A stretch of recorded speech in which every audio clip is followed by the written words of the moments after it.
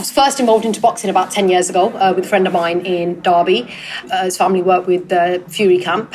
So I went to a boxing gym there. They were setting it up and I just thought I'm going to give a hand and help a friend out. He gave me my first ever pair of boxing gloves. He took me to my first ever boxing show. And I thought, this is great, awesome.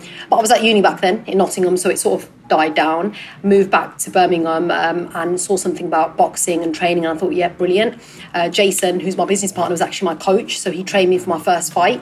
Did my first fight, fantastic. And then as time went on, that's when we realised there's really something missing here. He trained me for every fight after that, won all my fights, and at the same time we also set up WBC, and it's been fantastic. As I said, 6.5 years now, and it's just been strength to strength. I specialised in human rights law. Wow. I went into working with charitable organisations, but my day job now, I'm a police officer.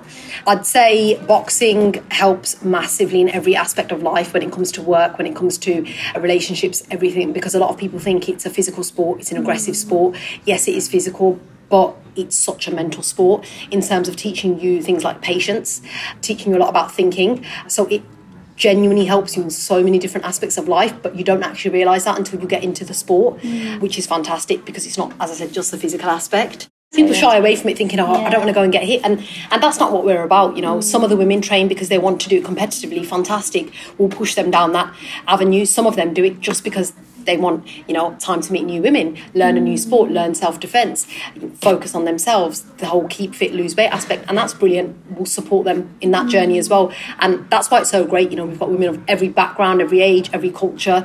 And it's fantastic. It's like a community. It's a family feel. And it's a fantastic atmosphere for all the women. And I'm sure a lot of the women themselves will say, people might think, oh, you box, you're a woman, you box, you know. And it's always... okay, that's strange, but as time has gone on, and I think especially now when you've got a lot more women boxing in the media, you know, you've got the likes of the Katie Taylors out there, you've got the Chantel Camerons, you've got so many more women boxers coming through the ranks.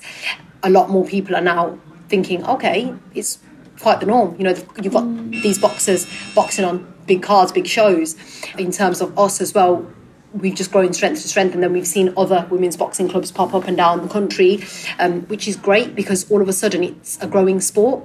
It isn't a sport that's just for men. It was just breaking them barriers, breaking them stereotypes, and I genuinely think myself and Jason with WBC have been able to do that. Sport in general is fantastic, you know, as I said, not just for physical aspects, but for mental health, emotional aspects. And I think in terms of mental health, it's been tough on everyone with the whole COVID. Yeah. So I think this will be really, really good just for people to think there's so much that goes on out there.